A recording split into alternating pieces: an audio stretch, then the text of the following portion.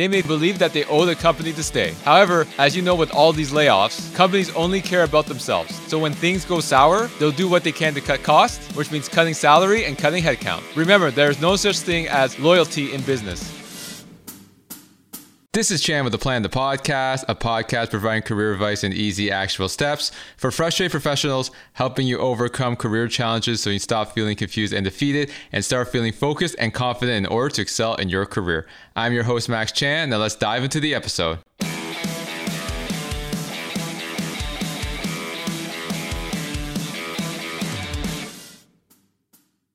You aren't happy with your job, so you update your resume and start putting some feelers out there. And before you know it, you start getting interviews for these positions where you'll be getting a better title and better pay. You end up accepting one of these job offers, and you start preparing your exit at your current company.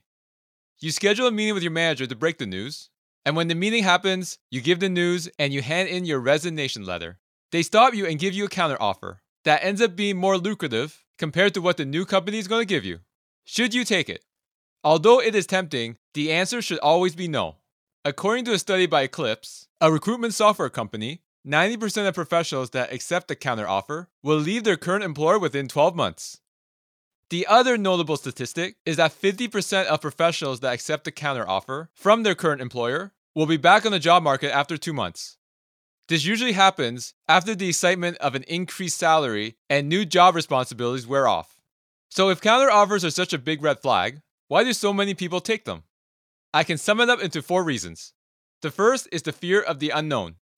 No matter how good the new opportunity is, leaving a job that you know for a new opportunity can be scary. It's similar to relationships, where people stay in relationships long past their expiry date. Because even though they are unhappy, the fear of the unknown, such as being single, to them is worse. The next reason is emotional attachment. If you've been at a company for a while, you develop rapport with your manager and coworkers. So by you leaving for another opportunity, you feel you're letting them down. However, if you're truly close with your manager and colleagues, going to another job shouldn't really affect your relationship because you can always hang out with them after work. My rule of thumb is, if you never hang out with people at work, outside of work, you are not that close. So always do what is best for you and your career. Which leads me to my next point of having a sense of loyalty. If the company has been good to them for numerous years, they may feel a sense of loyalty to their current employer and believe that they owe the company to stay. However, as you know with all these layoffs, companies only care about themselves. So when things go sour, they'll do what they can to cut costs, which means cutting salary and cutting headcount. Remember, there is no such thing as loyalty in business. And the final reason is that they believe that by giving the new offer, the issues that made them want to start job searching have been resolved. However, this is never the case. Counteroffers mainly only give you materialistic benefits, such as higher salary and a better title. But things such as work culture, lack of meaningful work, none of that really changes. And if you work for any size company, they aren't going to shift the whole company dynamic just to accommodate you. Ultimately, it's natural to feel tempted to accept a counteroffer, and you may feel flattered to have your current employer try to persuade you to stay. But this is all a facade, as the main reason why they give counteroffers has everything to do with them and has nothing to do with you. Which leads me to the next part of the discussion on why you should never take a counteroffer.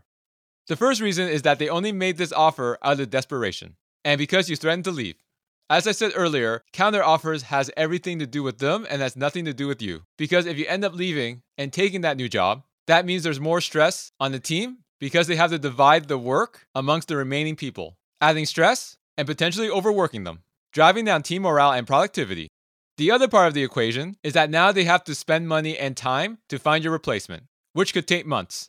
In addition, they'll end up having to pay more because of the current market rate. For example, if you got hired at $50,000 3 years ago and you got minuscule raises, now when they hire someone to replace you, the market rate now could be $60,000 or $65,000. So a counteroffer is a way to try to prevent you from leaving. But that doesn't necessarily mean that they actually value you or the issues that led you to consider leaving have been addressed. Which leads me to my second reason of a counteroffer being a temporary fix. As I had mentioned earlier, counteroffers only give you materialistic benefits, such as a better title and more pay, but usually don't resolve the problems that are the source of your frustration and why you wanted to leave in the first place. So if you initially consider leaving because of lack of opportunities, a toxic work environment, or poor work-life balance, it's important to consider whether a counteroffer really addresses these issues. And finally, your loyalty will always be in question. If you accept a counteroffer after initially expressing a desire to leave, your employer may question your loyalty in the future, resulting in impacting your chances of promotion, not being given opportunities to do more meaningful work, and you may also be one of the first to get laid off if the company goes through hard times. If you truly enjoy working at your current company, it's always better to talk to your manager to see if things can actually be fixed. And if they can't, then job search guilt-free. And when you get that job offer you deserve, where you'll feel respected and valued, take that job and don't look back. If you found this content helpful, make sure to like and subscribe, and I'll see you next time. Thank you so much for listening. And if you found this content valuable, here's 3 ways I can help you achieve your career goals for free. First, subscribe to this podcast as I post 2 episodes a week. Number 2, leave a 5-star review as this helps build the credibility of the show so we can gain access to more influential people to interview and bring those lessons to you to help elevate your career. And number 3, connect with me on social media. There's a link in the show notes for you to click on that compiles all my active social media accounts, making it easy for you to find me and connect with me. Thank you again for listening, and until next time.